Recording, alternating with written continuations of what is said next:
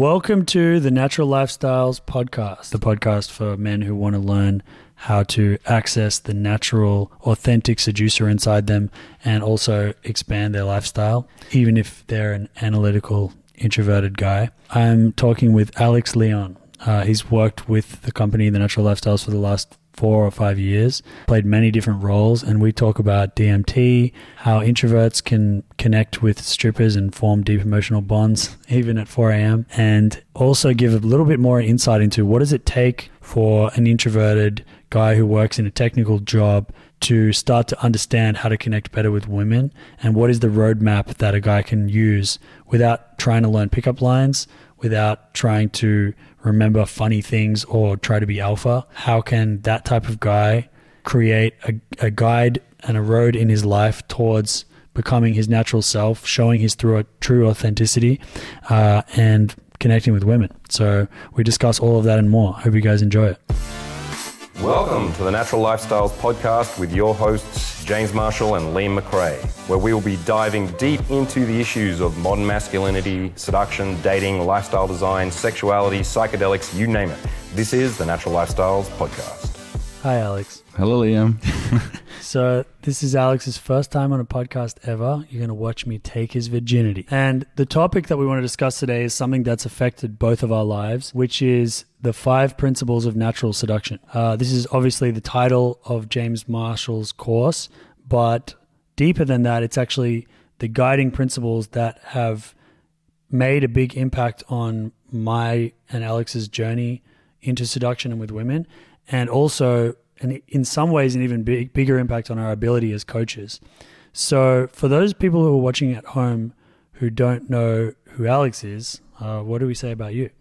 What do we say about me? So I came into the Natural Lifestyles almost 5 years ago, after a long journey. I mean, I'm from Austria, as some people already know, and through certain decisions in life, I came across James's video about the 3 pillars of natural seduction. That was the one a lot of people have watched back in the that day. was the 21 convention speech, Right. and that was the first time for me on my seduction journey, which wasn't even a seduction journey back then, more like there is more to life than just getting a job and trying to find your next girlfriend in a university. You wanted to break out of the matrix. Yeah, like I spent 1 year in Nicaragua and then realized, I could actually seduce girls if I put in a little bit of effort. And that's when I looked up certain stuff on YouTube and came across James's speech.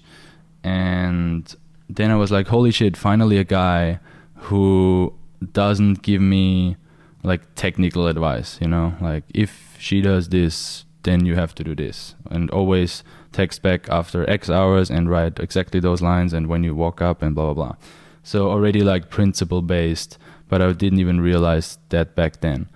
So that was just like your impression from seeing James speak was, this guy seems different from the other seduction coaches. I'm drawn to him. Absolutely. Like it was so clear. I even remember in what room I was when I was watching this video. Really? Yeah.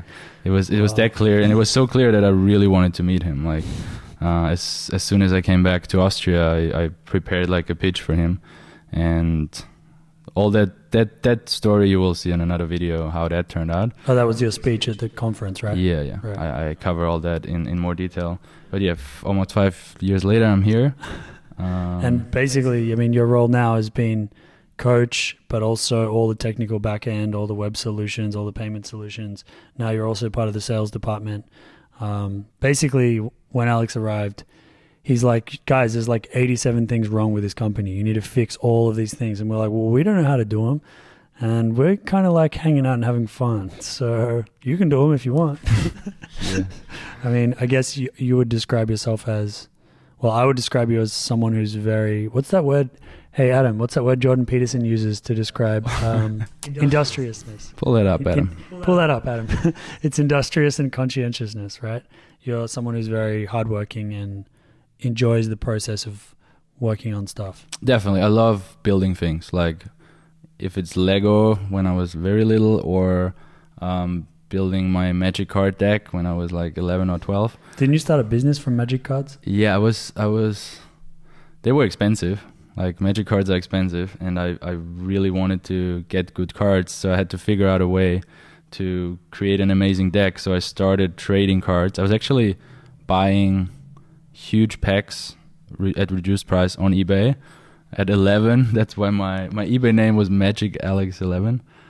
And I was opening the booster packs and selling the gold cards at a higher price. And that way I made like 500 euros when I was 11 and bought and kept all the good cards that I had double and then beat everybody in school. Wow. Like, I found creative solutions to come out ahead. Oh my God. I didn't know that. That's you should be on the fucking Gary Vee podcast. This is the wrong podcast. One day. This is just the setup. You made me think of one other funny thing on the topic of James. It's interesting that almost everyone except me and Travel Bum, who came into this company at some point, saw James and were drawn to him because of, wow, I really resonate with his message. And I never had that. Like, I met him kind of by accident. And my first year of knowing him, I was kind of skeptical, like, does this guy really get laid? Because I never saw him with girls, and I never saw him approach girls. And then the one day when we were on a TV show together, when I was a student, I was like more confident about approaching than him because, I don't know, because he was going through some weird thing with his wife at the time.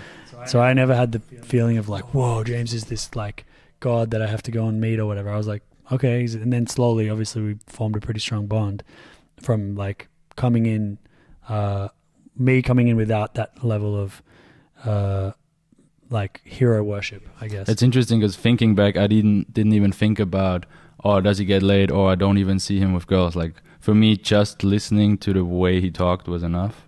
Wow. Like, maybe that's the other thing, because you saw him when he was in the zone. Like, he's at his peak of like accessing his full creative potential when he's speaking. That's like one of his greatest gifts. 10 out of 10, yeah. So I never saw him that. I saw him first in his lounge room drinking coffee, and then I saw him hanging out at the class, and then I saw him being awkward on camera in front of the TV channel, and then it was like, okay, you know. Anyway, I would love to go on a long Gary Vee tangent or a trip down the natural lifestyle. We can say memory from lane. the 87 things that were not working, the 5 things that were already set up, the 5 working principles. Pretty well. Yeah, so what I wanted to discuss with you, because I'm curious about, in your personal experience, and then later on let's look at your coaching experience, how has this model of the 5 principles affected your life? So for those people who don't exactly know what the 5 principles are or how exactly they apply, like, we're not hiding any of that information, like it's not some secret. So let's just name what they are and give a brief description, and maybe you can give an example of the 5 principles, or just go through them? Yeah, 5 principles. Like the example you were talking about before with the dance girl on the dance floor. Yes. So basically, we can go through the 5 principles quickly with this example or with different examples. So it starts with awareness. And it's split up in internal and external awareness. Obviously, you need to be aware of your surroundings first. Where am I? What's going on? If you see, for example, a girl, what's going on with her? Is she walking really slow, looking at the architecture? She might be a tourist. You want to be aware of that when you approach her. Is she rushing with 3 shopping bags in her hand, clearly looking straight forward, not wasting any time? Okay, she's probably in a rush. You don't want to walk up to her and be like, hey, so what's up today? You know, like, she will be like, oh, this guy is clearly not aware of my situation. So that's the first principle, awareness. Yeah, awareness. Then we move on. If we do an approach, we want to have a certain intent behind it.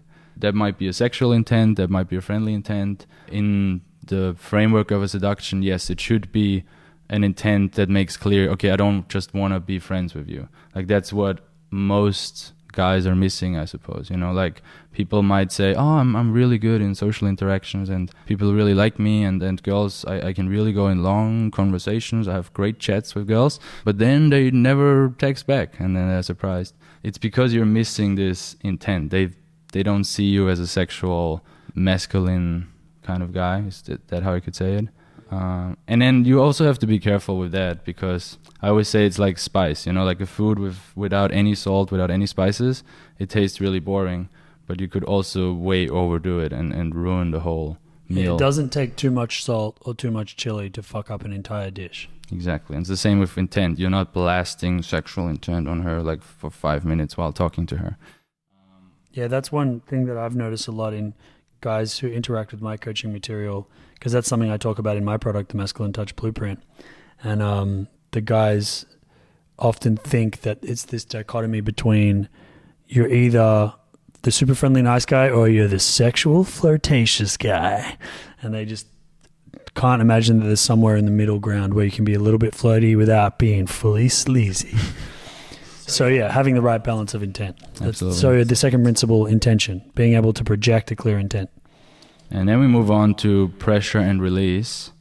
Actually, Adam, can you pull that up? I don't know which order they are inside in the course, because I always went awareness, intent, pressure and release, emotional impact, decisiveness. Yeah, me too. But log into the course and check. Okay, so explain, because Okay. I'm like, which order are they? Which Maybe. principle is which number? But I always think pressure and release creates emotional impact in a way. So it should come first. Yeah, I think so. Right. Let's explain that then. So what is the principle of pressure and release? It's basically, I explain it from a standpoint of a problem that students always have. They release pressure all the time. They're not comfortable in the moment. They suddenly start talking faster. They don't let any pauses while talking to a girl. They're constantly calling back, repeating back what she would say. They move a lot with their hands. They are not comfortable sitting in pressure. And that's a problem because it just shows that they're not experienced with girls, that they are, just not comfortable in the moment. And it's a big turnoff for girls. So what you want to do, that's the side of the student, is let pressure build up, because that's the only way, in a way, to show her, oh, this guy can handle me. This guy knows what he's doing. If he's already nervous here on the first approach and the first interaction, how will that turn out on the first date? Will he constantly talk? Will he ever relax? How will it be in the bedroom? Will he be really awkward when something unexpected happens? I think it's important for people watching this to understand that it's not about feeling nothing, or it's not about not feeling pressure. Because from what you just said, it sounded like some people might interpret that as, oh, I need to be completely chill when I approach. I need to be so calm. I need to just be totally smooth. And if I feel nervousness, then that means I'm doing something wrong. But like, I've had plenty of times when I've seen a woman, I've been like, wow, she's beautiful.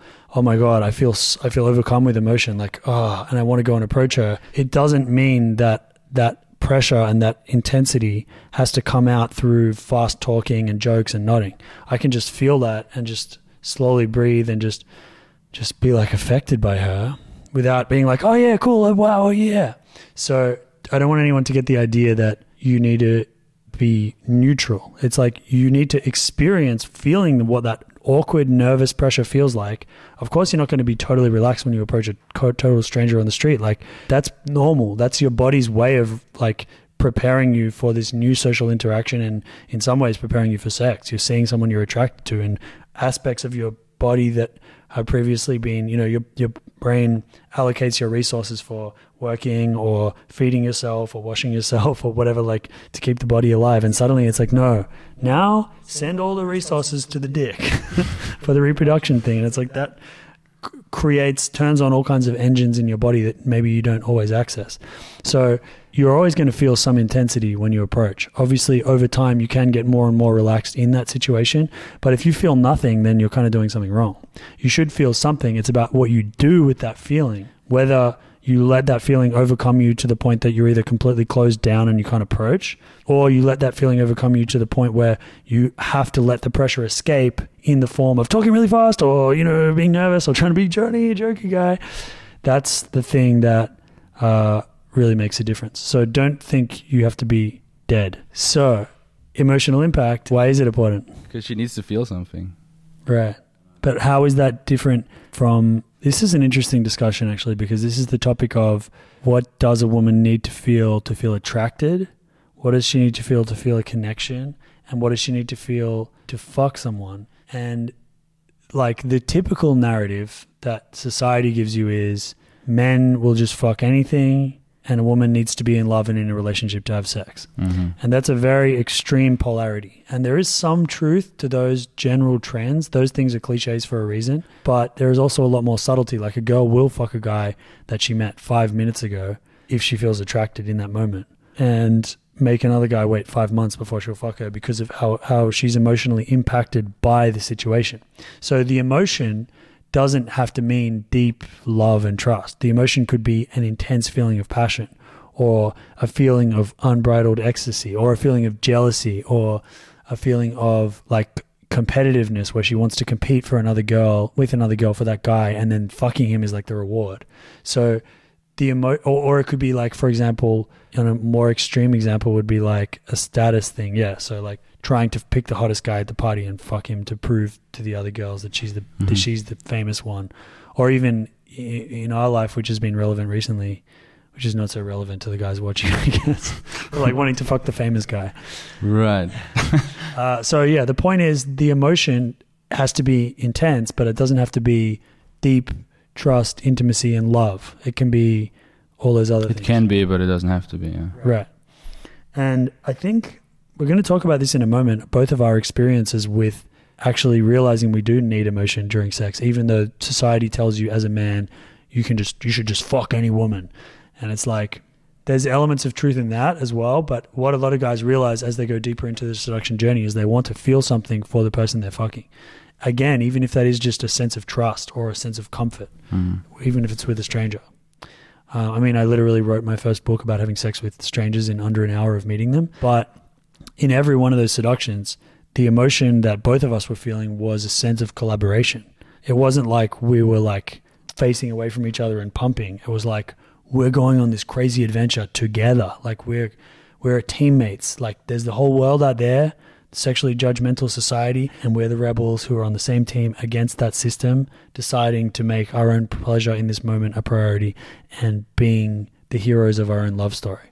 So like that's still an intense emotion, is like romance. And the thing that's so interesting, or was interesting for me when I first got in touch with Emotional Impact, that I thought, oh, that takes time, right? Like you get to know someone over a long time, over many dates, meeting, and then you have an emotional impact because you really connect, you really find out about that person.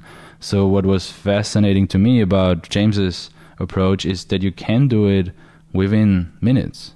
You can approach someone, and if you ask the right questions at the right time and then relate to that person or respond in the right way, they're like, oh wow, yeah, this guy gets me. And not even faking it. Like the amazing thing James always says, like interesting people are interested.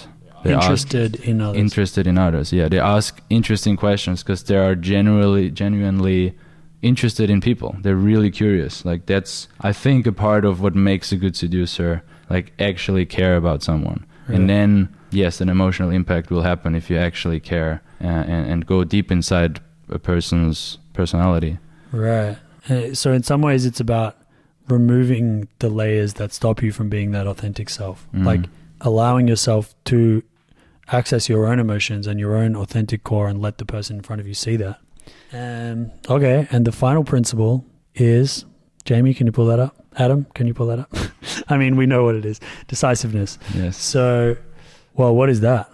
And actually, maybe let's tie all of these together in the example you told me about the nightclub, and we'll finish with decisiveness. Cool. So when I was thinking before this podcast about the 5 principles, I reminded myself the amazing thing about them is they apply in every seduction. Like no matter if it's a seduction that happens over a long time, many days, many weeks even, or even 5 minutes. But then I thought, wow, what if you are in a nightclub, you're on the dance floor, and you recognize that a girl is looking at you. So you're aware, oh, there's a girl looking at me. Right, so first principle, awareness. Yes, your awareness of your external situation. So you look back at her, and you look back at her in a certain way. You're not like straight up nervous or you're like shaking. You're like, okay, you give it a little look. You're like, okay, I see you there. Maybe a little cheeky smile. So that's second principle, expressing intention. Yes. Which is, and even there you're already, I guess, creating some type of pressure. and some type of emotional impact, right? Because often that's the second beauty of it. It's a bit interchangeable. Like when you talk about... Yeah, obviously they all yes, overlap. they all overlap. Because they're working It's not together. a clear structure. Yeah, it's not like you're like, okay, now I'm in the next awareness step. stage, and now I must proceed to the intent Oh stage. no, I made pressure before intent. Oh, Yeah. I fucked it up. And that's the thing that other seduction systems really miss, is they think that there's this linear process that happens. That's the beauty of the 5 principles, is That's why it's principles, right, and not Yeah. techniques. Yeah. they're like you're looking for elements of them in every interaction. So you're on the dance floor, you've had awareness, you've just showed an intention that you want to flirt with her or that you've received Yes. her message. Then And then you're creating an emotional impact with her by looking at her in that way. mhm. You're holding the pressure on her. And then what do? And then you walk up to her, and you could do many things at this point. You could introduce yourself, you could just smile at her, you could invite her for a dance non-verbally, but you could also just like stare at her for a few seconds and really let that pressure build up. Because at this moment, if she keeps holding that eye contact, if she keeps smiling back, maybe she's like touching her hair a little bit, it's clear that it's a romance, you know, that she's not looking for a friend. So if you are aware of that too, and you can hold that pressure, it's really gonna be really sexy. And then, and it can happen, and it happened to me, you could lean in and kiss her. You could pull that trigger, you could be decisive, you could take action, and it works sometimes. And that's an example. Like, this could take 20 to 30 seconds, and still all of the 5 principles are at play here. Right. And that's it's kind of making me nostalgic, because I can still remember a time where that sounds like magic, Yeah. what you just said. But for both of us, that's so normal for us now. It's like, It's still magic for me. yeah, it feels like magic Yeah. as it happens. But Yeah. I mean, in terms of not it feeling like a magical experience, but being like something that seems impossible. Right. Like, I couldn't imagine approaching a girl and kissing her straight away. And then obviously I lived a lot of experiences way crazier than that since then. The direction I want to move in is sharing experiences from your life where one of the principles really was at play in a seduction, and where it guided you to take things in a different direction. That if you were just trying to figure it out yourself, you would have been completely lost. Because that's one of the beauties of having this type of model, is it's like you're either a coach who teaches natural game, which means do nothing. That just means the person doesn't know how to actually package what their takeaway from seduction is. Or you're someone who teaches super linear seduction tricks, which is like, you know, say this, and then when she says this, say this, and then when she says this, say this. That's also overwhelming for a lot of guys. They don't want to have to like remember pickup lines or like try and come up with some clever reply. And then there's this middle ground of the Natural Lifestyles 5 principles style, where you have a direction you're moving in, you have metrics that you can actually measure. And I use that when I'm coaching. Like, I'll ask a guy when he comes back, I'll be like, how aware do you think you were just then of how she was feeling? How clear do you think your intention was, and did she receive that? How much emotional impact did you actually create through that conversation, or did you just talk about the weather? You know, how much pressure were you able to sit in and hold on her? Did you pull the trigger by asking for the number? And, you know, then they're able to assess themselves on like, even though that didn't go great, I can see that on each of these principles I'm making progress. So I'm becoming the kind of guy that's able to embody these seductive principles and live them. I'm seeing a gradual improvement on all of these. So, I mean, we wrote down some examples before. Right. Well, let's start with the crazy story. Alex picks up a stripper from the strip club and takes her home. Wow. And I guess for the record, it's kind of ironic because we never hang out in strip clubs. No, it was like, I think that was my 3rd time in a strip club, and the first time I spent more than 30 minutes there, because usually I just like, what This am I is doing awkward, here? I'm leaving. Yeah. This is an interesting story because you were out of your comfort zone. You were not in a place where you're used to. And also, in some ways, like back in the day when the seduction community began, a lot of guys would try and use, I picked up a stripper as some kind of status thing. Like, I picked up the chick who gets paid because she's hot, therefore I'm cool. And I guess I want to just, before you tell this story, point out that the reason you were able to pick her up was because you didn't see her as that. You saw her as a human, and you're like, okay, she does this job, which is dancing. I like dancing too, whatever. and you were able to like emotionally connect with her as a person first. So yeah, I don't want anyone to get the impression that me and Alex hanging out in strip clubs every week trying to figure out ways to pick up strippers. The reason we ended up there was because it was our last night in Australia, and all the female coaches that we work with in Australia were like, let's go to the strippers. And we looked at each other, we're like, we just spent last week in the forest taking a sacred ayahuasca ritual and abstaining for sex for 2 weeks, and now all these girls want to go with us to the strip club. Like, why not? Let's go and try it out. It's fun. Yeah, like let's be open to new adventures. Let's not be judgmental. Let's just go hang out. Which of the tell the story and try and include which principles you think were at play there. Right. As far as I remember, okay, you organized a get-together. We had a few drinks at our place, and then we all decided to go to the strip club. And that was cool. We hang out, girls dancing. We just had a chat about what happened. Like, it was after literally 3 weeks of intense emotions, like first 5 days of an ayahuasca retreat of our secret elite program that we did there. And then 2 workshops literally back to back, right, without a single day. Yeah, it was 8 days of coaching. Yeah, 8 days of coaching, which is really intense. Like, 8 days of coaching is intense. Imagine 10 days. Coming soon, the Europe Tour. We have a 10-day coaching program, but I think it's actually sold out, right? Jamie, can you pull that up? It's 2 spots left, I think. On the September first one. Oh, it is true. Okay. And 2 spots left for June, and I think 10 spots which left. Is still crazy. Like, we are already selling the September one. Yeah. Oh, fuck. James just walked in the door, and I just realized... We keep making the Jamie, can you pull that up, reference to the Joe Rogan podcast, but I realized you are Jamie. Like, I keep calling Adam, our camera technician, Jamie as a joke, but now actual Jamie is here. Oh no, it's so Jamie. confusing. Hi guys, I'm just the guy that checks facts online, obviously. Is that the joke? Anyway, back to the strip club, Alex. So you walk in. What I was saying, it was 3 weeks of intense emotions, and to be honest, I was in a strange mood then. Like, the ayahuasca was still like doing its job. It's still doing its job. What was the cocaine doing? Oh, did I take cocaine that night? Are we just admitting online to the thousands of people that we take all these different illegal crimes? Substances? I'm a good guy. I started taking drugs only a year ago. And I'm already quitting them. We're already like, this sucks. Cocaine. It doesn't Actually, add anything. I want to go on record saying I don't like cocaine and I don't recommend doing it. Not because it's like drugs are bad or whatever. I'm like, party, have fun. If you know what you're taking and it's safe, do it. But I don't think there is actually much positive benefits to cocaine, even if you are intending to have a drug experience. Like, there are plant medicines like ayahuasca and DMT that can teach you a lot. There are party drugs like MDMA, which can make you feel lovey-dovey and open. And then there's just this white powder, which has been glamorized by like 30 or 40 years of Hollywood telling you that it's cool. And all it does is make you anxious, jittery, alert, not able to sleep, want to talk all the time, sweat weirdly, and then like not be able to get a boner when you finally get a girl in bed. And it doesn't really make girls horny either. So I don't really recommend cocaine. If you're going to take drugs, take MDMA.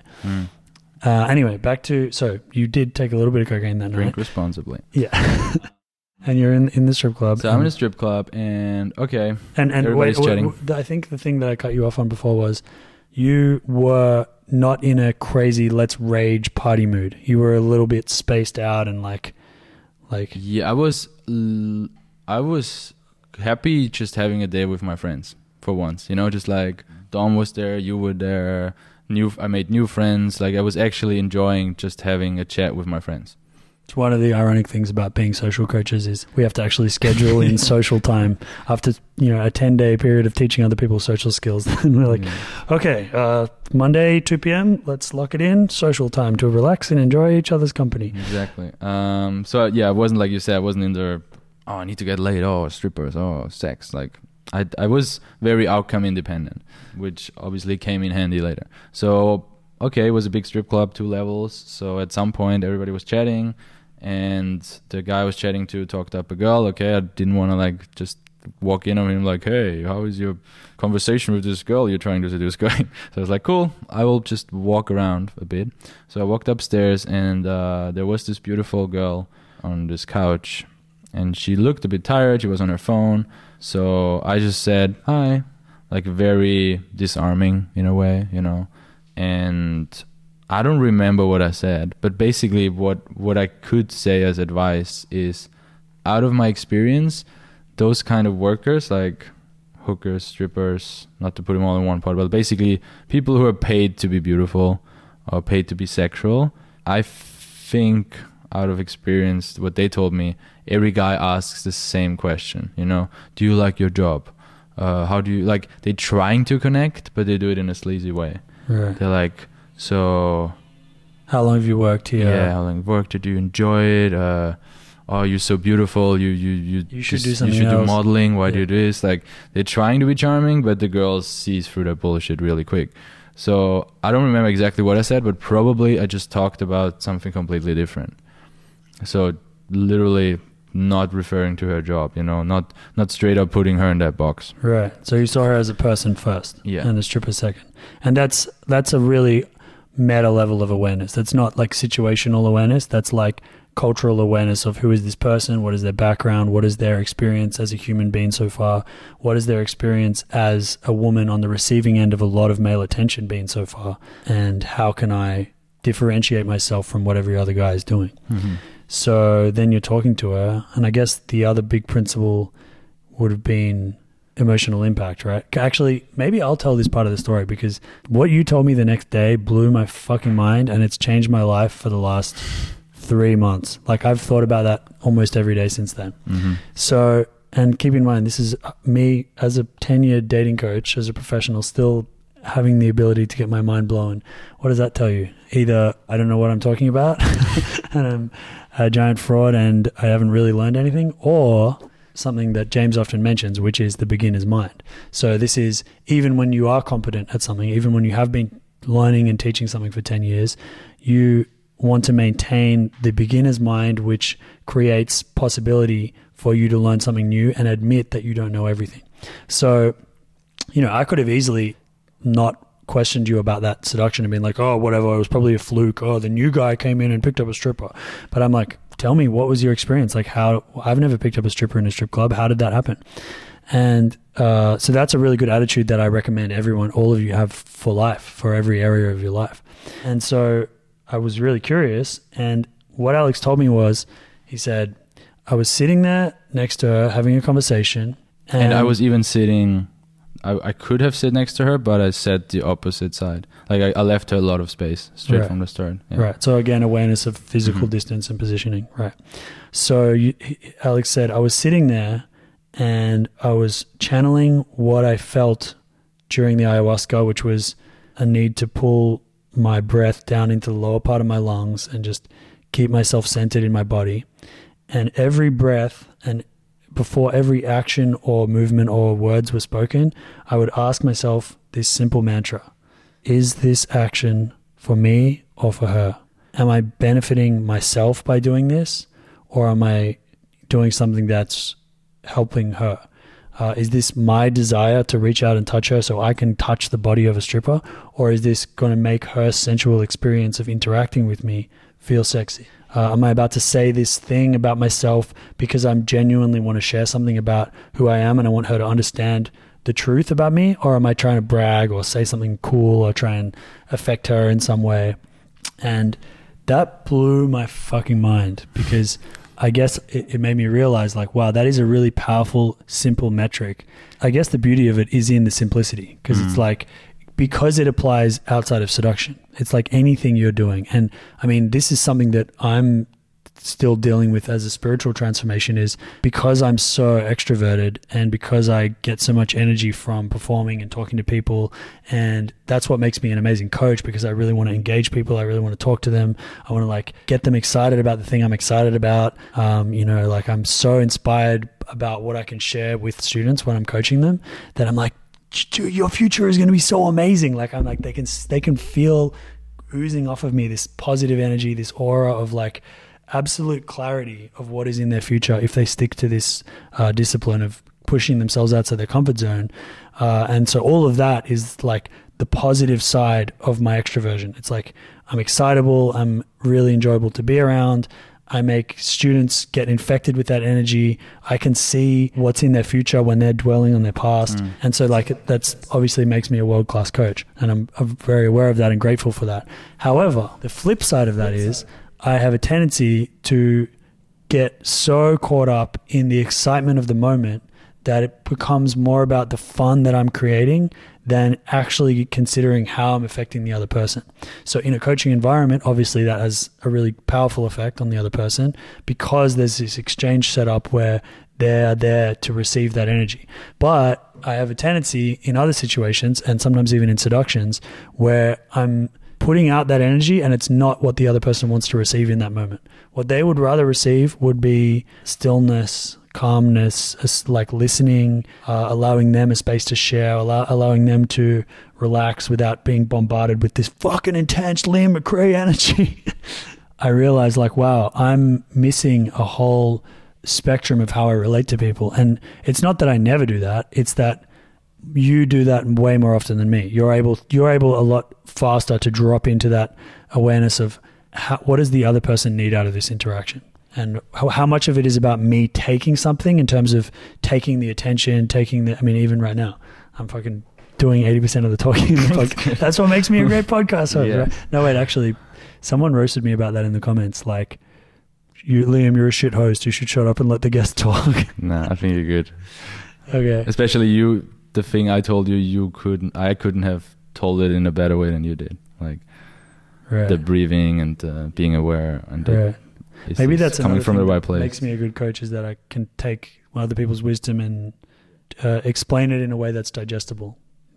So anyway, that blew my mind, and that is, I guess, I'm going to interview you now. I'm curious, what did that feel like moment to moment, and more importantly, what actions or words or movements did you catch yourself about to do?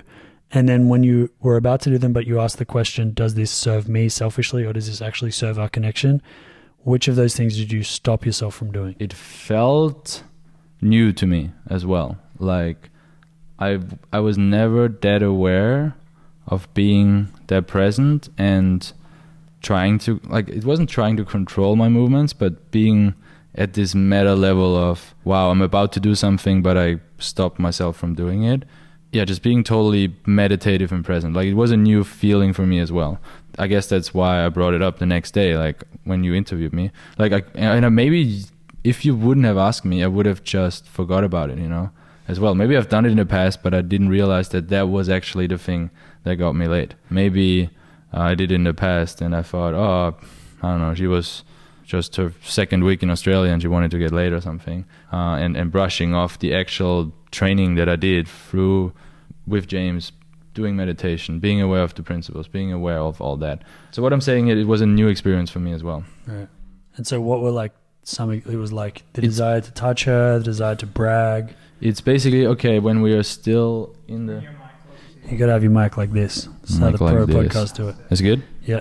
So yeah. In front of my mouth? Okay. Thanks, Jamie. Thanks Adam. Yeah. So when we're still in the strip club, we're just talking upstairs. It's like 4 a.m. She's tired. Like I mentioned before, wanting to ask the standard questions, but catching myself like, why do you want to ask that? Do you really want to know how long she's been a stripper? Or are you trying to create a connection? Do you think like, oh, that's the question she wants to hear right now because she can answer it or something? Like, yeah, straight from the start, like, does she want you to sit next to her right now? Or does she need 15 minutes with 1.5 meters distance and seeing you being relaxed and not totally engaged, also in a weird mood? Like, does she need that space right now? Yes, she does. Absolutely. Like, you're a total stranger and you trying to like straight make a connection body to body, sitting next to her, being like all cuddly when there is no port before. Obviously not the right move. It's pronounced rapport. Rapport. Well, should I skip how I got her out of the strip club? Because it's... You asked her to come and smoke DMT, right? Yeah, basically... Whoa. You ever smoke DMT? That's the line. All of you guys need to get DMT now, and you have to have it at your home. And oh no, are we changing the market in certain cities now? Like changing the price? Because thousands of people suddenly. That's what I need. Price of DMP skyrockets. You think Yeah. Joe Rogan asking Elon Musk if he's ever smoked DMT didn't affect the price? And No, it's suddenly our little podcast. So, okay, yeah, we talked about okay, so spirituality, smoking, psychedelic experiences. because we had just done the ayahuasca trip, Yes. which if you are interested in plant medicines, James is offering a warrior training in August, natural warrior on his farm. More details will be released in the coming weeks. But if you're curious about plant medicines, you're going to want to keep an eye out for the warrior training, because I legally can't say anything about that on this platform. But let's just say if you're curious about plant medicines, you're going to want to tune in for more broadcasts about the warrior training. Very good.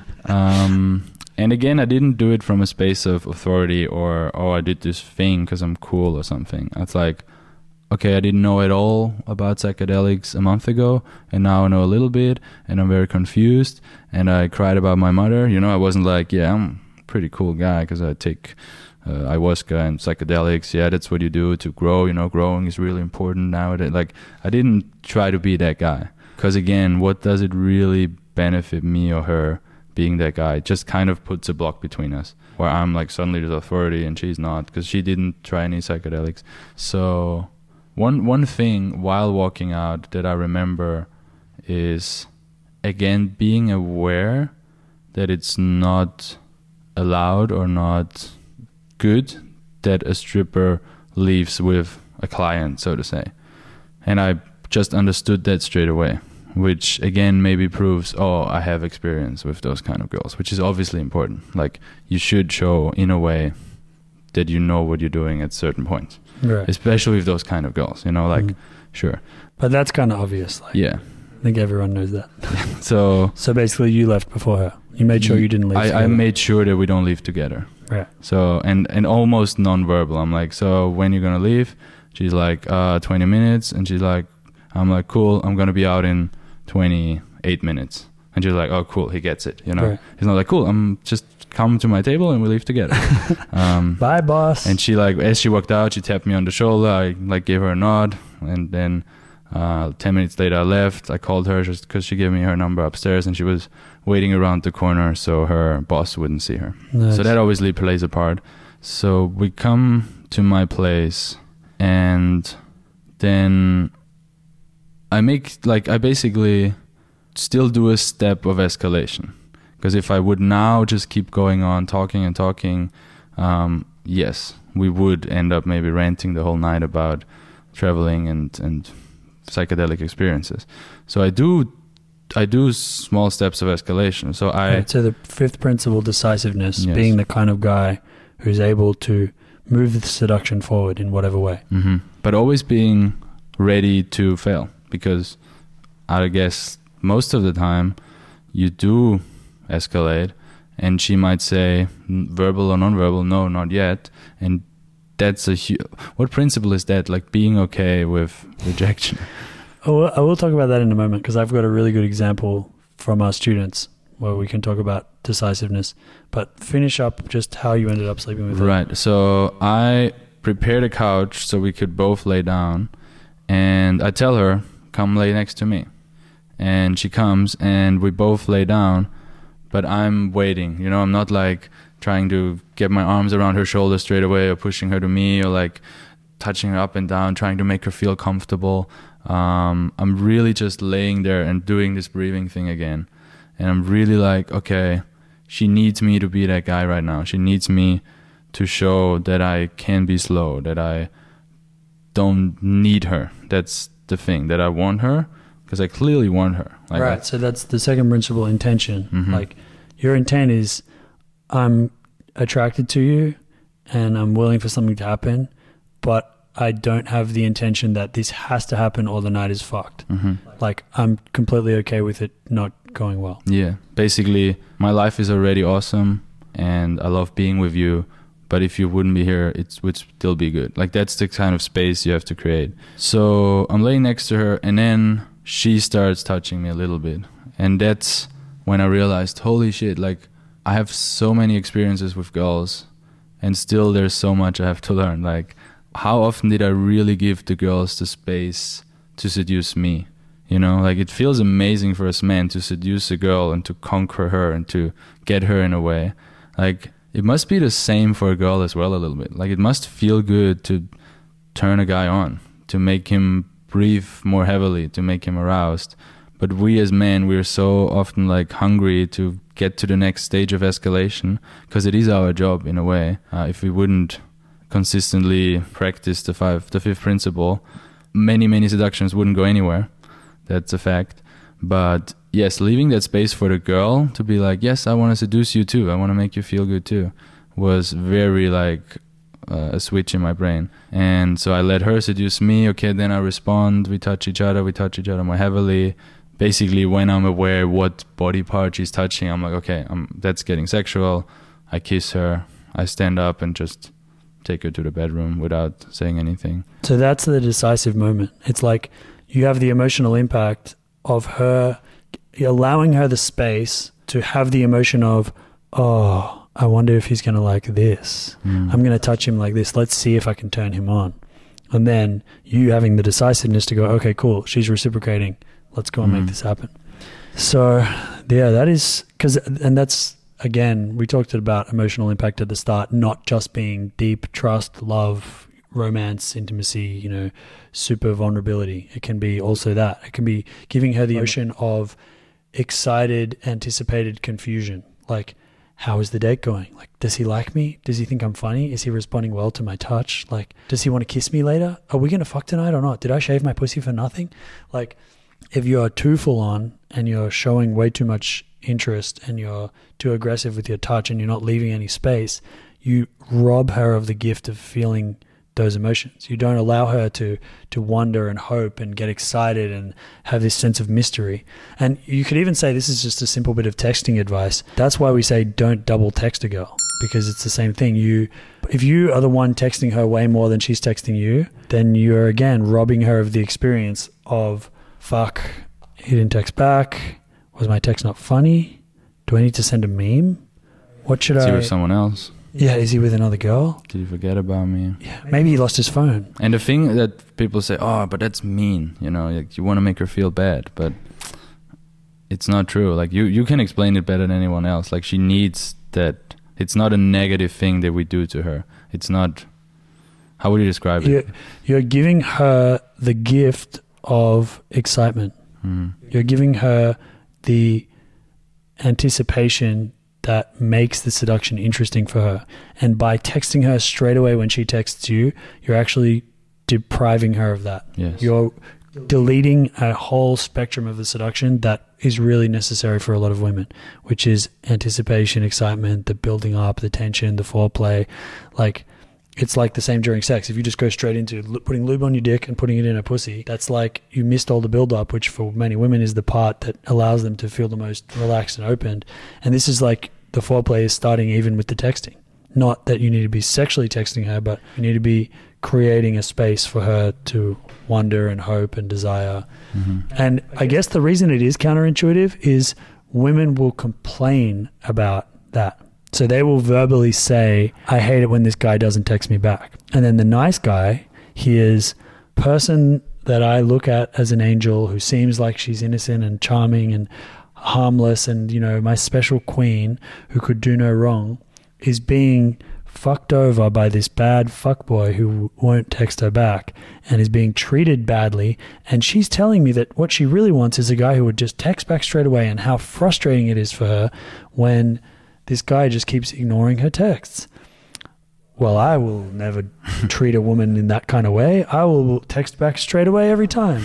And I even find myself falling into this bullshit. Me too. Like I had that a little bit when we were in Helsinki. I was like, oh, I need to like show her more that I care. And like what am I doing? Like if you really ask the question of like what creates the most excitement for her, what makes this seduction the most intense and exciting, it's not texting back straight away. It's giving her those little moments of jealousy or confusion or not being sure. And I mean, and the crazy, you are also robbing her of the experience to firstly like conquering you in a way, but the better word is even like she needs to test you in a way. Like especially now in our life where we deal with models, like very attractive girls, like they only have so many options to really test a guy. And by testing, I mean, okay, is he living in abundance, you know, or is he reactive if I don't respond straight away, or if I ignore him for a little bit? And so in a way, if you constantly text her back straight away, you're not passing the test. You're showing, again, I need you. It's not like I want you, or it's not like I really like you, but if you decide to leave my life, I'm fine too. It's clear up showing you're the only option I have. You are out of my league in a way even. Like, you're so hot that I need to constantly text back to hold on to you. Because if you leave, then all I'm left with is sevens, to say it like that. So, yeah, that's another angle to that. Yeah. Let's move on and talk about decisiveness, because I want to give an example that I often tell people during our live workshops, which is the mindset that a lot of guys come into our workshops with is that every time they make a move, so the fifth principle, decisiveness, is any moment when you have to make a move. Mm-hmm. Approaching a girl, asking her number, asking her out, trying to hold her hand the first time, trying to kiss her, trying to bring her into your apartment, trying to take off her clothes.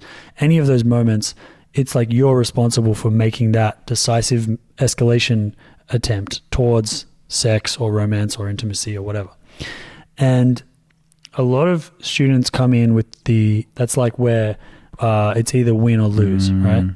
You mean like 50-50, like a coin toss? Like basically that either the escalation works and you get the result, or it doesn't work and you're totally fucked. Right. You look like a loser. Right. It's more like it's a win-lose, black and white thing. Yeah, it's all or nothing, yeah.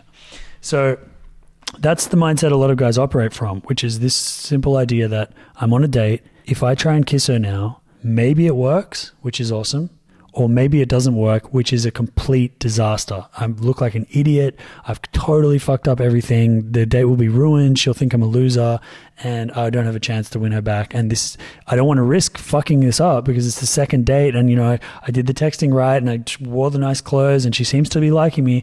And if I try and kiss her in this moment and she turns her head, all of that work was for nothing, and I have no girls left in my life, and I'm back to square one, and everything's fucked. And so that's the dating example of why guys will often have fear around decisiveness. They think that any of those moments is like, if I ask her out, if I go for the kiss, if I try and sleep with her and it doesn't work, then I'm fucked. And the shorter example we see on our live workshops is guys doing that in a 30-second approach. So on the first day, we get them just saying hi to strangers, getting them social, getting them open, and they'll go and say hi to someone, and the girl will say hi, and then the guy will be like looking back at us like, she said hi, what do I do now? I'm like, say something else. Like, what's your name? And then start getting to know her. Okay, my name's Liam, I'm from Australia. They strike up a conversation, and surprisingly, well, not surprisingly for us, but often for them, the girl's just like, cool, a confident, normal guy in the middle of the day who's not drunk, who seems like he's a little bit nervous because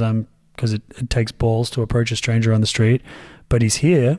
I'll talk to him for a minute. Yeah, that's the other thing. Like, girls they don't have a checklist of 20 things with them at all times. Oh, he fucked up step 6. He's out, like they're like, oh yeah. He's trying. Yeah. He's trying. The confidence, the fact that he's trying is worth something. And so then these guys are in this moment where they're like, whoa, this is working. Like, holy shit. And then they get to this point where they're sort of like, and they think they've run out of things to say. And obviously on day 2, we teach them that whole mindset of a conversational attitude is wrong. There's no such thing as running out of things to say. Like, if you're thinking of it in that way, it's like you don't actually understand what a conversation is. And you've never met Liam. Why? Because I can never run out of things to say. But to put that in a normal introvert's language, like I know most of you guys are, the point of a conversation is not to think of things to say. And you don't have a finite amount of things that you need to spend during the conversation. They're not like little tokens, conversation tokens that you need to spend, and then, I'm poor now. I wish I was rich like Liam with his big bank vaults full of things to say, and like I'm just broke. The reality is a conversation should be an exchange of ideas between two people. And basically the way I explain it is like this person sharing their truth and this person is sharing their truth, and seeing which one of those things they connect on and which ones are different, and how those two personalities can interact. So students on day one don't usually know that yet. They haven't learned our very graceful and advanced conversational frameworks. And they get numbers anyway. Amazing. No, this is what I'm talking about. They do, but the reason I want to talk about the fifth principle here is that often what we see is a guy's in that situation. So picture this is you, right? You've just approached this girl. You thought you could never approach a girl on the street, made it to a TNL workshop, and you're like, fuck. And then she's saying stuff and you're saying stuff and you're asking her how the weather was and she's saying, how long are you staying in Budapest? And you're saying, if 7 days, and definitely not for a pickup workshop. And then she's like, okay. And then what a lot of guys do in that moment, and I wonder if you can relate to this, is having this moment of, I don't know what to say now. I'm a little bit frozen. It's going so well. And I mean, I don't really know this girl and I'm not sure if she likes me. So I'll just leave it there. So they'll be like, they'll leave and they'll come back to us as coaches. And then what do? We make them run up to the same girl again. And they go, what? Huh? But it was going so good. Like, I don't want to fuck it up. Like, do you want to talk about that a little bit? Like, what's in their mind? In their, like you described, like in their mind is, well, it's going well, so better leave now, because the next step would be decisiveness, closing, going to the next step by asking a number, Facebook, whatever.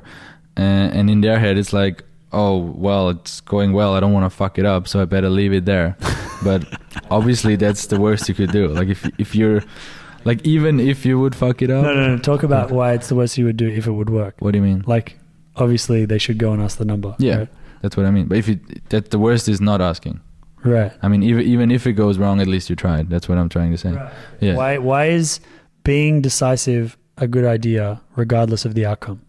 Because it's the only, like, what's the alternative, basically? Like, if you think about it, you have to be decisive. Like, and it starts from zero. It starts from doing the approach. That's actually the first decisive thing you do, and often the hardest in a way.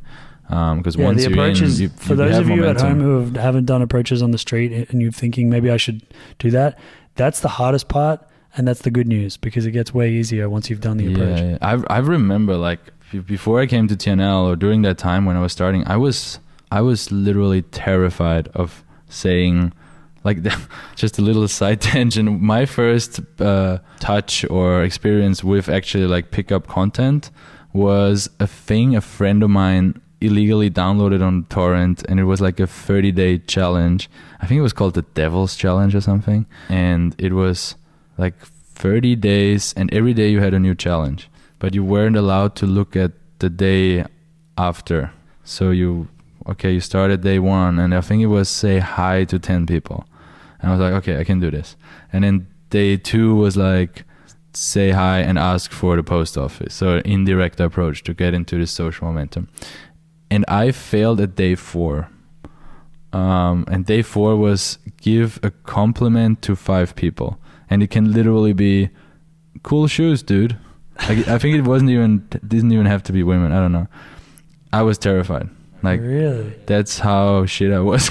Wow. Yeah, it's crazy. Well, if you want to see how good Alex is now, you can look up Alex Leon Infield. He just put out a video of him picking up girls on the streets of Barcelona. So that's a 5-year transformation from I can't even give a compliment to a stranger and walk off to I can pick up girls on the street. Yeah, which is so cool, because I remember that every time I coach, and I'm like, you're going to be fine. You know, like, just follow the process, just trust the process. Like, I've been there.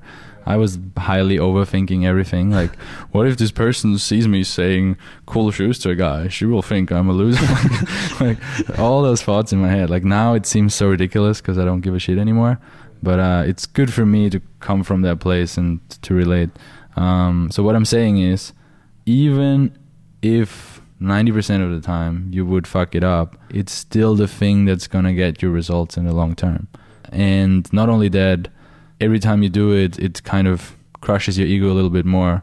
And the thing that's going to make you a better version of yourself is going out of your comfort zone. That's just how it is. Like, it's a cliche, like, seek discomfort, yes theory, blah, blah, but it is true. Like, every time I've done something that I'm not comfortable doing, being it doing a podcast with Liam, or doing an MMC speech, or talking to a girl, or doing any of those things, whatever it is, jumping into cold water, taking a cold shower, it made me happier afterwards. The shortest, smallest principle, because it's often just one single action, but without doing it, all the other principles are kind of useless. Is that what you're getting at? Like, yeah. That it needs to be that whole circle. Yeah, that's a roundabout way of saying that. And I guess the thing that I want to share is the transformation I see of our students on our workshops is they enter with the mindset that I don't want to risk ruining the entire seduction with this one moment of decisiveness if I misread the situation and it's wrong. And they leave with the feeling, every time I take a decisive action, I'm becoming a decisive person. So it doesn't matter whether it worked with this girl or that girl. It's about being the kind of guy that is decisive. So that is a huge reality shift, because you go from, I don't want to fuck up the delicate seduction by asking for the number, to asking in itself is the outcome. If I ask for this girl, so when we do send them back, if you remember back to, they've walked away from this girl that they had this cute chat with, and we go ask for a number, and they go, oh, and they will have excuses like, I don't think it went that well, or I don't think she likes me, or I don't know, I barely know her. And then we're like, so what? Go back and ask anyway. It doesn't matter whether it works. The outcome we're looking for here is not getting a girl's number. It's becoming the kind of guy who's confident enough to ask. And that is, as Alex said, a life skill that spreads to all other aspects of execution in your life. And then, of course, what often does happen when they go back is they get a number. Or another thing that just popped in my mind is like, they might ask, oh, do you want to go on a date tomorrow with me? And the girl is like, no. Fair enough, you know, like she doesn't know him. And then he comes back and he's like, okay, I tried. And I'm like, well, she still didn't really reject you. She just said, tomorrow I don't want to go on a date with you. So go back a third time again and say, I get it, you're really cool. Let's just be friends on Facebook and see where it goes. So then he's like, oh no, okay. And then he comes back and then sometimes gets a face when he's like, oh wow, like they understand, oh okay, there's not only one way to pull the trigger, to be decisive, you know, like again it circles back to awareness. Okay, she said no to this ask, like, hey, do you want to go on a date with me? She's like, no. Why does she say no? Am I aware enough of her emotions? Like, yeah, is it because I'm a giant loser and she hates me and I'm creeping her out, or is it because she's not ready to jump that far with a stranger yet? Yeah, but she she's literally open knows to nothing about me. touch. She knows my name is Jim and I've been in Budapest for 2 days and I have a nice sweater. Like, that's mind blowing for people too. Yeah, I love that. It just allows them to realize that in some ways the woman wants you to make more decisive decisions than she's going to say yes to. So coming back to the idea you said about like a woman has to test you to see what you're really made of when you're put under pressure, to see, can you handle the pressure? If you, for example, try and kiss a girl on a date and she turns her head, the moment that 5 seconds after that are actually equally, if not more important, as the moment of leaning in for the kiss, because she's watching, can he handle the pressure of this moment? Is he going to get either reactive and say, oh, well, fuck you, you're fat anyway, or is he going to get really withdrawn and be like, oh my God, or is he going to become really apologetic and be like, oh my God, I'm so sorry, I'm a male feminist, or how dare I try and kiss a girl who's on the second date with me and already held hands with me, and you know, or is he going to take the message, which is what is often the message when a girl turns her head? Not now, not yet, maybe later. Like, Right. It's not a definite no. It's like, right now, I don't feel like it. Right. So for guys to have that relief of like, and also even some, I don't know necessarily whether women would do this consciously, but some women definitely would do this consciously, actually. Specifically say no just to test the guy, to see how he's going to handle it. And for a guy to realize, oh, cool, this is an opportunity for me to display that I can be respectful, that I have the balls to make this escalation attempt, that I can be decisive if I want to, that I can show her, yes, I'm a man, I know what I want, I'm willing to go for it, I'm not apologizing for my sexual desire.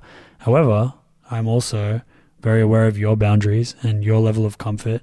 I don't want to make you feel pressured to do something you don't want to do. I respect the boundary that you've drawn, and I'm okay with it. And what do you think is a woman's experience when she sees that combination in a guy? Well, basically she can finally relax, you know, like she lives in this space of uncertainty, and then she kind of, like I've mentioned before, she has to put up those shit tests, how some people call it, but I don't think it's a shit test. Like it's almost necessary for her to feel safe.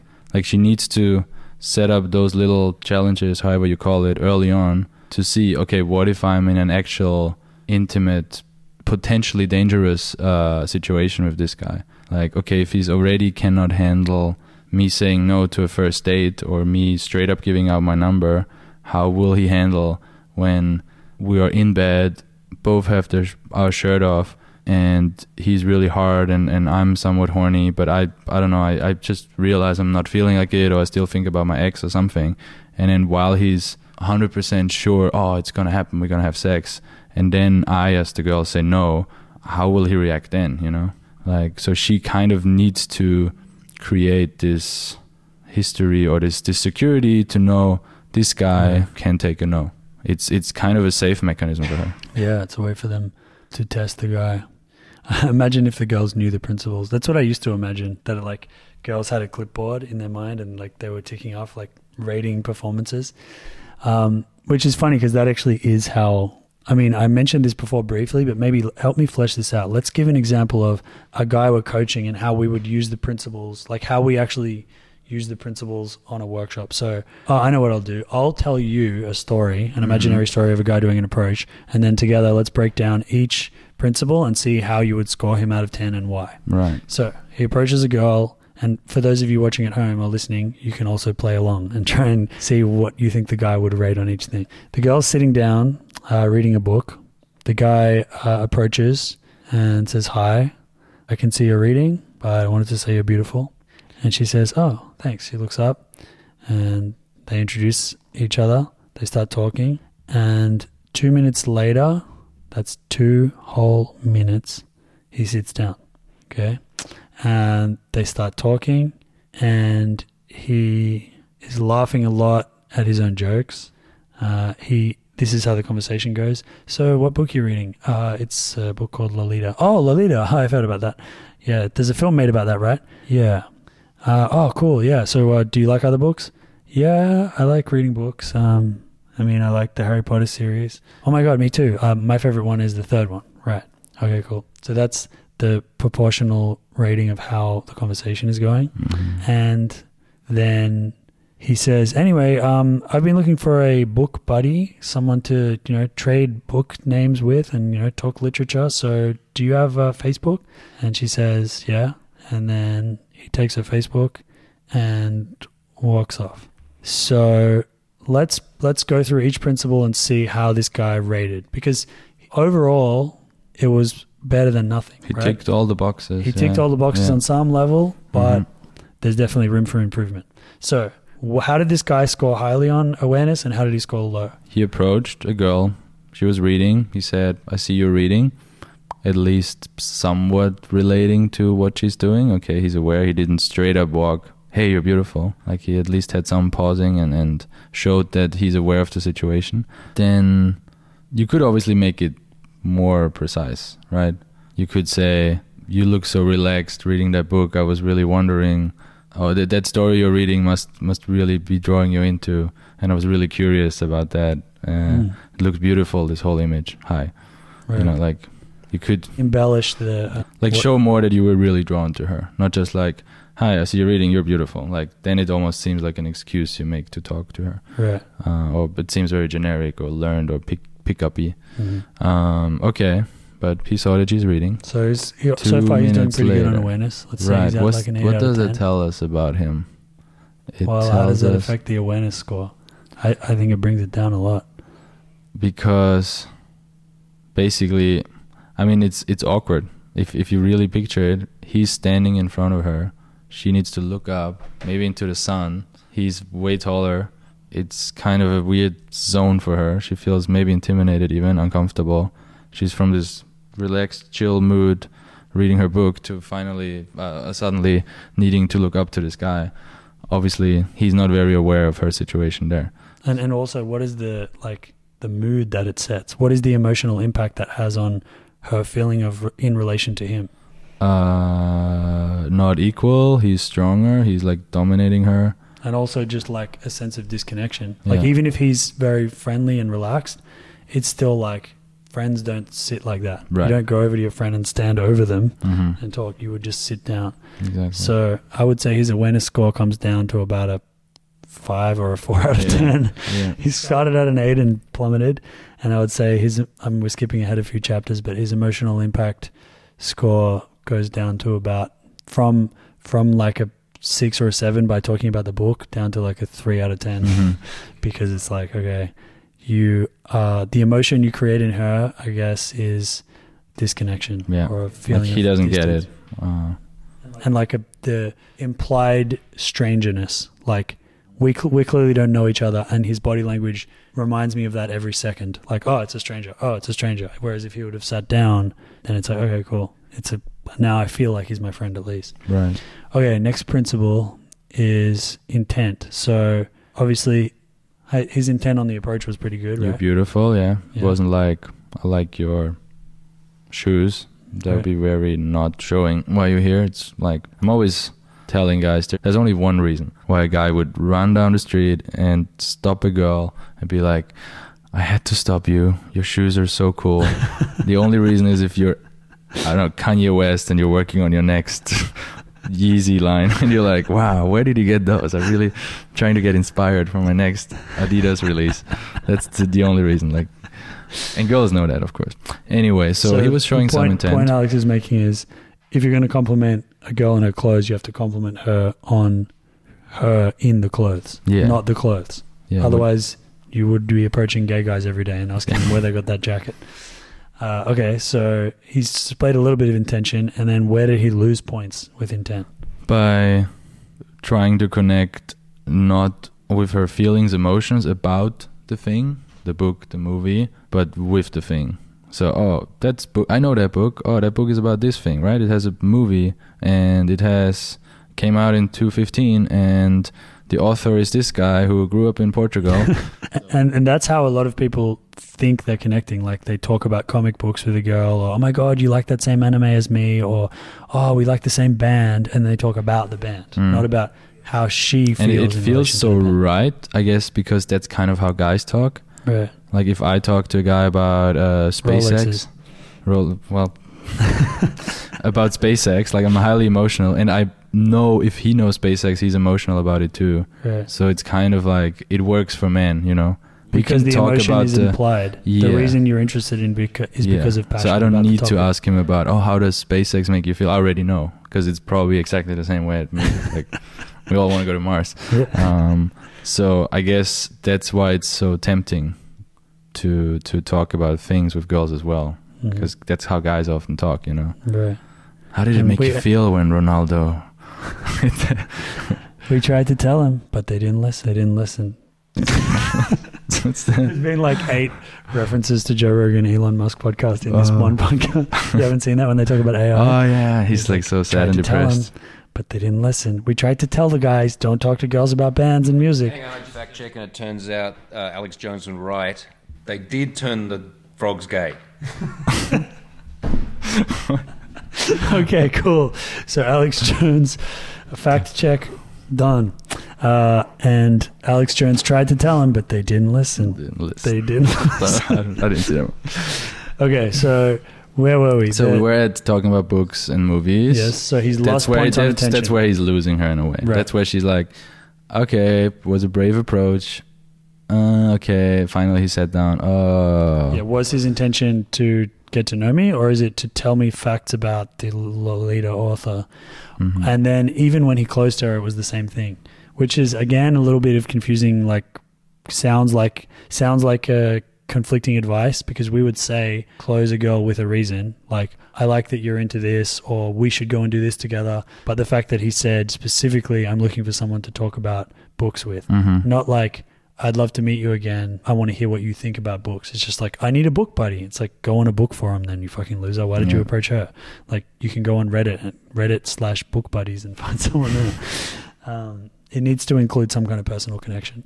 So his intention's a bit all over the place. So it goes from you're beautiful, which is a 7 or an 8 out of 10, down to like 4 or 5. Is he putting any pressure on her? He's releasing a fuckload of pressure. Yes. Elaborate. You described how he's constantly jumping in, right?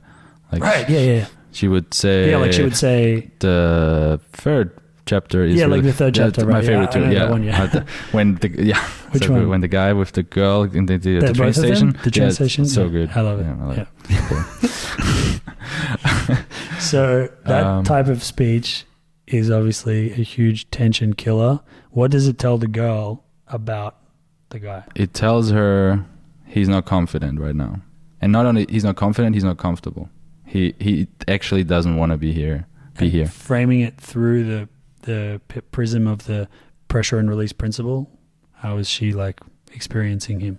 Wobbly? Wobbly? No. Floppy? Floppy. It's one of my new favorite words. Right. Floppy. Floppy. He's floppy. He's not masculine. He's not confident in his own skin. He is floppy. Right. So yeah, he can't handle pressure. If he can't handle Yeah. that pressure, how is he going to create sexual tension with her? The emotional impact is obviously, again, comes back to the way his body language. That I he think stood- that's the worst on the whole. Like, he basically doesn't do it at all. Like, yeah. sure. Well, even the body language was bad. That he created the emotion of we're strangers, Mhm. and then And then he didn't touch on anything related to her at all. Like, he didn't really find out anything about her, and she didn't find out anything about him. right, they He both didn't- just traded facts. Yeah, like they both talked about, I guess, a book that is a bestseller. So he's in one pot with 500 million other people. Cool. You like Harry Potter? Wow. Actually, Adam, can you pull that up? How many Harry Potter books have been sold? And then divide by 7 because there was 7 different books. Yeah, that's a good point. Like trying to make a connection over a very generic thing. Yeah. So she's having a conversation with a very generic guy, and Well, not necessarily. She thinks he's a generic guy because yeah, he that's didn't what share in any of his her unique point of view. personality. She doesn't know. Like she might, like, she gives him a chance, obviously, but she gets disappointed. Right. And by the way, this is like, I made this up based on 10 years of coaching. I see this very often. Guys approach confidently. They get a good reaction. They get into what seems like the start of a good conversation. They literally wait 2 or 3 sentences and boom, they're closing out and getting out of there. And I'm like, dude, you barely started getting to know. What the fuck are you doing? Like, oh, I got a Facebook. Like, they're all proud of themselves. I'm like, okay, like it's definitely progress, but there is a lot of room for improvement. And the main thing that I see guys doing is leaving early because they can't handle the pressure. They want to leave on a high note rather than take a risk. Your closing becomes the new comfort zone because Yeah. they just learned how to close. Like, they didn't do it the first 5 approaches, and then we made them go back, right? And then like, oh, cool, that's a thing that gets me out. Then Liam doesn't say to go back again because I tried. They're escaping the wrath of the yeah. coach by making sure they at least ask for the number. And so that's their new comfort, because that ends the uncomfortable conversation or the trying to hold pressure, make an impact. So better just close it. Yeah, I don't have to think of more things to say. I just say the final one, which is, can I have your number? And to be clear, we're not roasting our students. Like, how would they know? Yeah. Who would tell them? Like, that's the whole point of our job, right? Like, you don't learn it in school, you don't learn it in books, your parents don't tell you. Wow, imagine you had parents who teach you that. That would be dope. Yeah. Maybe not though, because then I wouldn't have this cool ass job. I am. Isn't that fucked up? It's like, the pharmaceutical companies want people to be sick because otherwise they wouldn't have a business. Right. Like, I, on some fucked up level, need people to need coaching. Right. And there was a lot of conspiracy theories actually that like the early PUA companies were also connected to like Monsanto and poisoning the water and decreasing testosterone in the fucking food and like creating porn addiction to create a market so that people would want to buy PUA products. I'm like, you think there's a multi-billion dollar corporation? Have you ever met PUAs? They're the laziest person in the world. I don't think they could even like do we business created- deals with Monsanto. Like, can you guys fuck up an entire generation of men so that we can just run this 6-7 figure company Yeah. with your $10 billion? How much is Monsanto worth? Pull that up, Adam. And you didn't tell me how many Harry Potter Yeah, books Adam, have been what's sold. Whoa! 500 million You copies. said that exact number. I Roll said it back. that. Pull that up from this podcast. Pull it up. 500 million. It was 500 million that you Yeah, said, in a right? pot with 500 million, yeah. Did you know that's how many Harry Potter books have been I'm sold? pretty good with numbers. I can kind of sense them around me. I don't need to know them. You're like that fucking meme where the lady has all the Yeah, shit, yeah. like the poker lady. Editor, put it up. Yeah. There's two memes. There's Oh, no, the we one with don't the have that lady much where time she's to edit. confused, where she doesn't know. And then there's the one with Zach Galifianakis when he's learning poker and he's trying to become like the guy from Adam, pull up the movie with Tom Cruise. With We shouldn't give him too many edits. The podcast needs to come out tomorrow. So I mean, pull it. Oh, fuck. What is that movie? Rain Man. By the way, Rain Man I is haven't not seen actually about poker. It's mainly about two brothers forming a bond and one of them has mental illness. It's actually a really beautiful story. I thought the whole movie was like a guy with autism just fucking making it rain in Vegas. That's like one scene. Anyway, where were we? We were talking about the student and we were rating him on decisiveness, emotional impact. Yeah. And then decisiveness was good because he got the Facebook, but bad because he used it as a way to escape the pressure. Yeah. So what I normally say to guys when they come back is I give them all that feedback, and it's really easy for them to digest all of that because it's related to things that they just experienced themselves doing, and it's giving them a totally new perspective on how they could exist in that interpersonal interaction without complicating it or making them think there's some other very different thing they need to do. It's like you just need to adjust your levels of each of these different things. So instead of standing up for 2 minutes, take a seat. Instead of asking 5 questions about the book, ask 2 questions about the book and 1 about her. Instead of leaving after 30 seconds, leave after 3 minutes or 10 minutes. And they're like, oh, cool. And that's why we see such amazing results with guys in just 1 week, because they go from I'm making all these simple mistakes and I have no roadmap to because I now know these 5 principles, I'm able to see these are the types of errors I'm making and feel myself doing them. And it gives them a model for analyzing what they're doing wrong.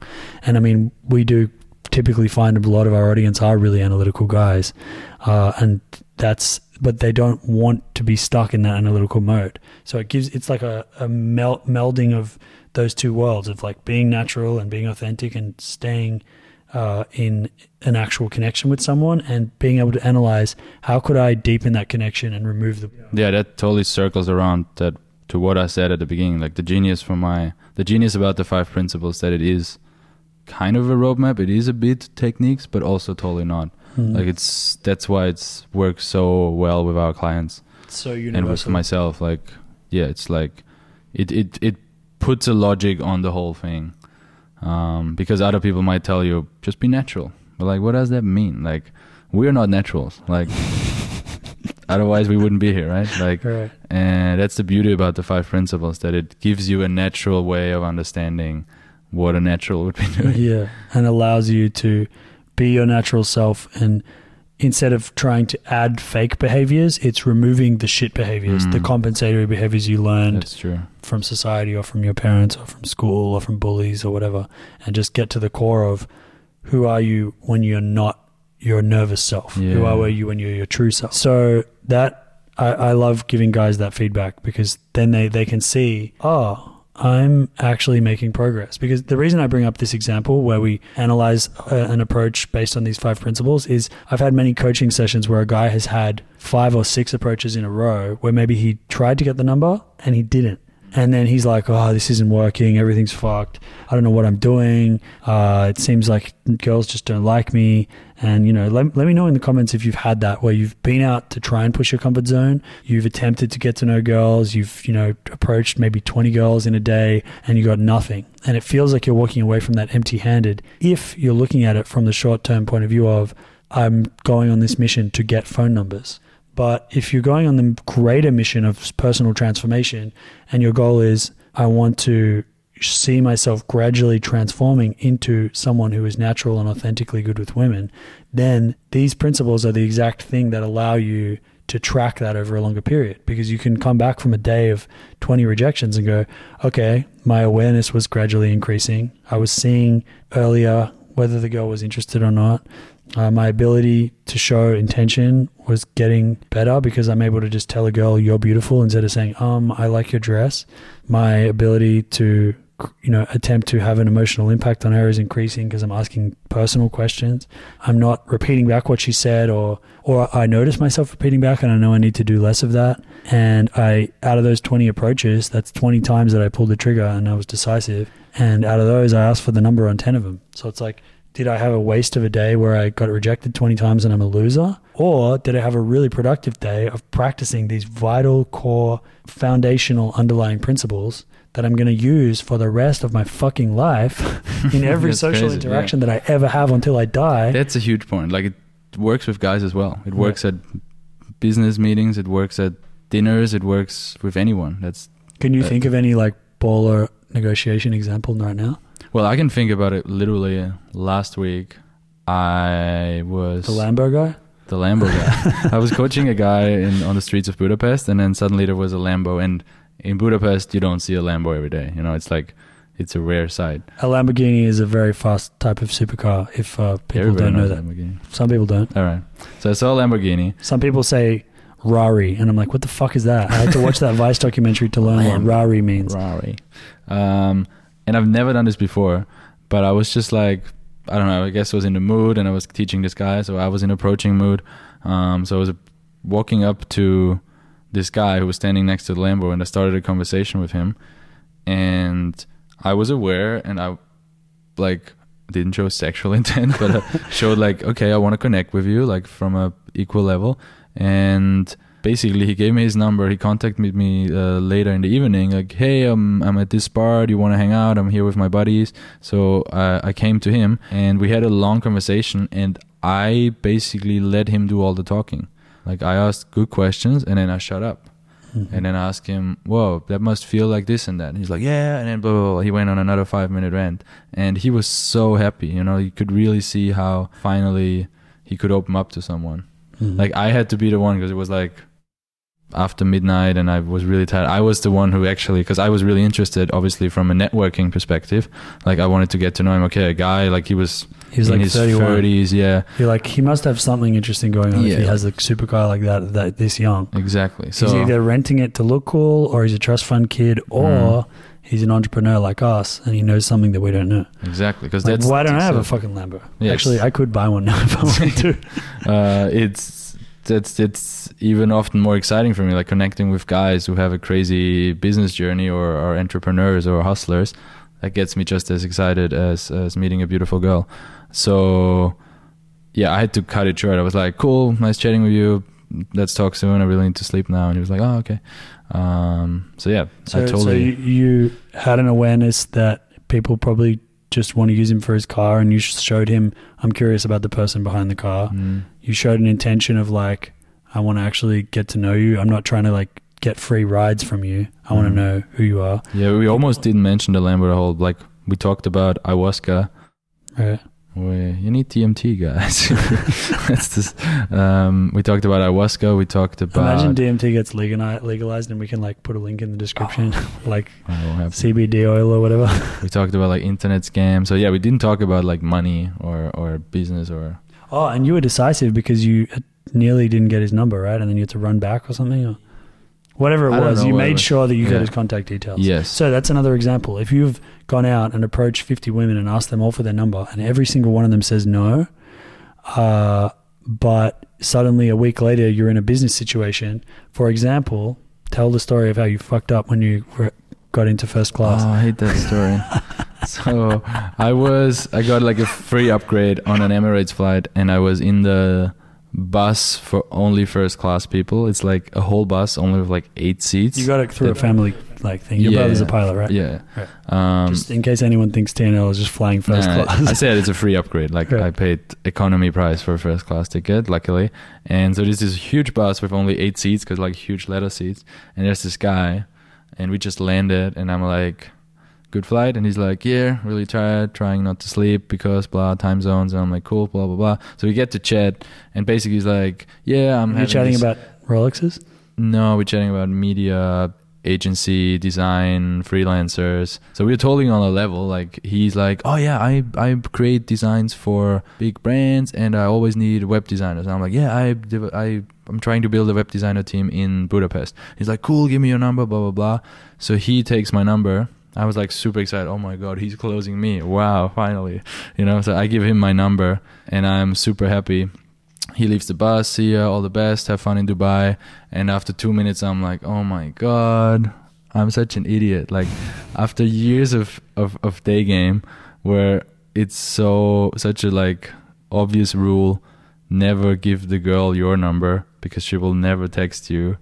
I make this exact mistake with a guy and I'm not taking his number, and I've never heard from him again. Of course. And that could have been a $2,000 deal. That could have been a $20,000 or $100,000 deal, right? Yeah. Like, who knows? Sure. If he had been using you to source other web developers. And your point was pretty smart. Like, the moment that I don't close him, he probably lost respect of me. You know, he's like, oh, this guy's not a closer. How would I trust him with a business deal? Right. So the reason I didn't get his number was maybe the reason he didn't use mine. Whoa. You ever smoke DMT? That is deep though. Fuck. Yeah, because he sees, okay, this man is not decisive. If he can't get my number as well, how is he going to figure out how can I trust him with thousands of dollars worth of contracts? Yeah. Holy shit. So we all fuck up. It's fine. Yeah. So that's why you need to become the kind of guy who, and since that, you learned a lesson and you made sure you decisively got the Lambo guy's number, right? Yeah. I called myself straight from his phone. Right. Yeah. Wow. I think that's a good place to wrap this up. So we've seen how the 5 principles have affected us in our personal lives. We've seen how it affects our own interpretation of how we coach. And it's also seen how our students have taken that and applied that in their own lives. Thanks for coming on the podcast. Let us know in the comments if you liked hearing Alex's perspective, hearing more of the business side of TNL, hearing his journey, because it's quite different from me and James, who are like both followed a kind of similar musician outcasts in high school, rebels, alternative hipster loser kind of people, then learning how to get girls. Alex had a many different points along his seduction journey that I think adds a new perspective. So if you want to hear more about Alex on the podcast, let us know in the comments. Yeah, I read every comment. Cool. Okay, thanks for listening. See you guys next time. If you listened to this whole podcast and you thought, these 5 principles, they sound pretty interesting, I think I need a bit more of that in my life, and you want a course that can show you how to actually understand what they are on a deeper level and begin to apply them with homework exercises, what do they need to know, Alex? They need to know that they can either come on one of our expensive workshops, which costs 5 figures and up, and are almost sold out this year, or if you can't afford one of those, James Marshall did you guys the favor and he created the 5 Principles of Natural Seduction online course. The first version rolled out 3 years ago, and since then there were many modifications. Hundreds of people signed up, and I think we have a refund rate of under 1%. Like, basically nobody's asking for a refund.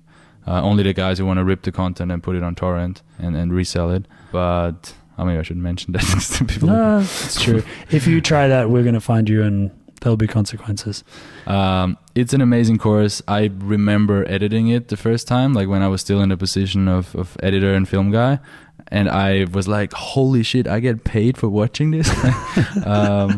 This was mind-blowing. Like, everything finally made sense. And I was like, okay, girls, I don't know. I talked to them, and then, whoa, there's this genius mastermind, James Marshall, who just made those 5 principles, put them into very, very smart, concise, structured videos that are easy to listen to and to follow to. And then he also added some missions so I can go out and apply it in the real world.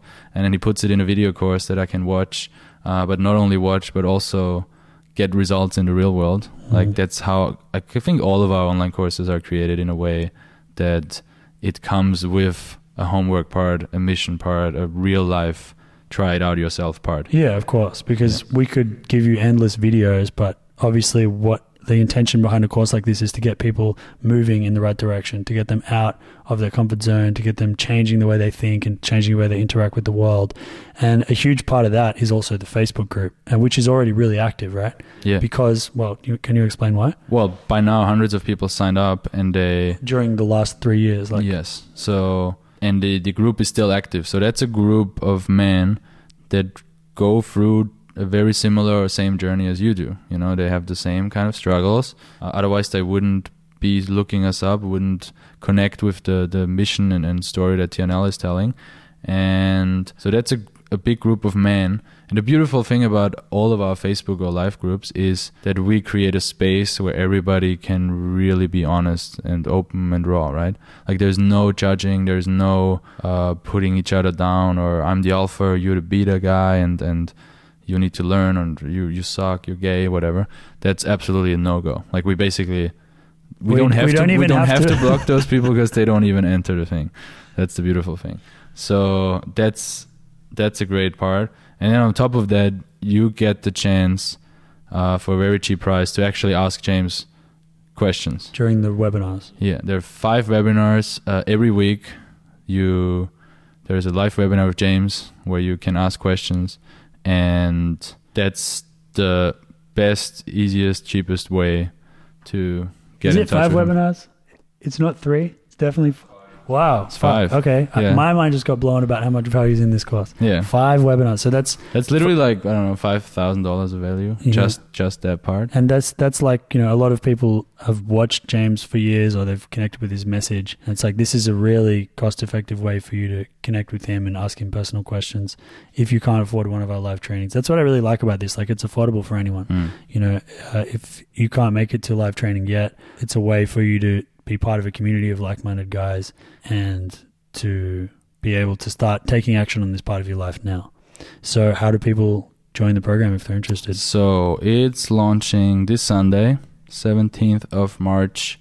It's only going to be open for a week because of this live aspect, because James will be active in the webinars and the Facebook group. So there's only a 7-day window where it's open, then it's going to be closed. It's not just some marketing bullshit that we then open it again anyway. It's like really so James can start the course, because obviously it's built up with the principles. It's building on top of each other. Like it starts with awareness, it goes to intent. So it's important that the students follow the curriculum in a way, and James is guiding them through it. So it's opening on the 17th of March in a few days. And to get all the infos about the launch, you just click a link in the description, just the first link you see in the description, and you will get an email about all the details. And you also get a free, almost 1-hour video of James on stage demonstrating elements of the 5 principles. Cool. All right. So get on board, click the link, and hopefully see some of you guys inside the program. All right. Bye.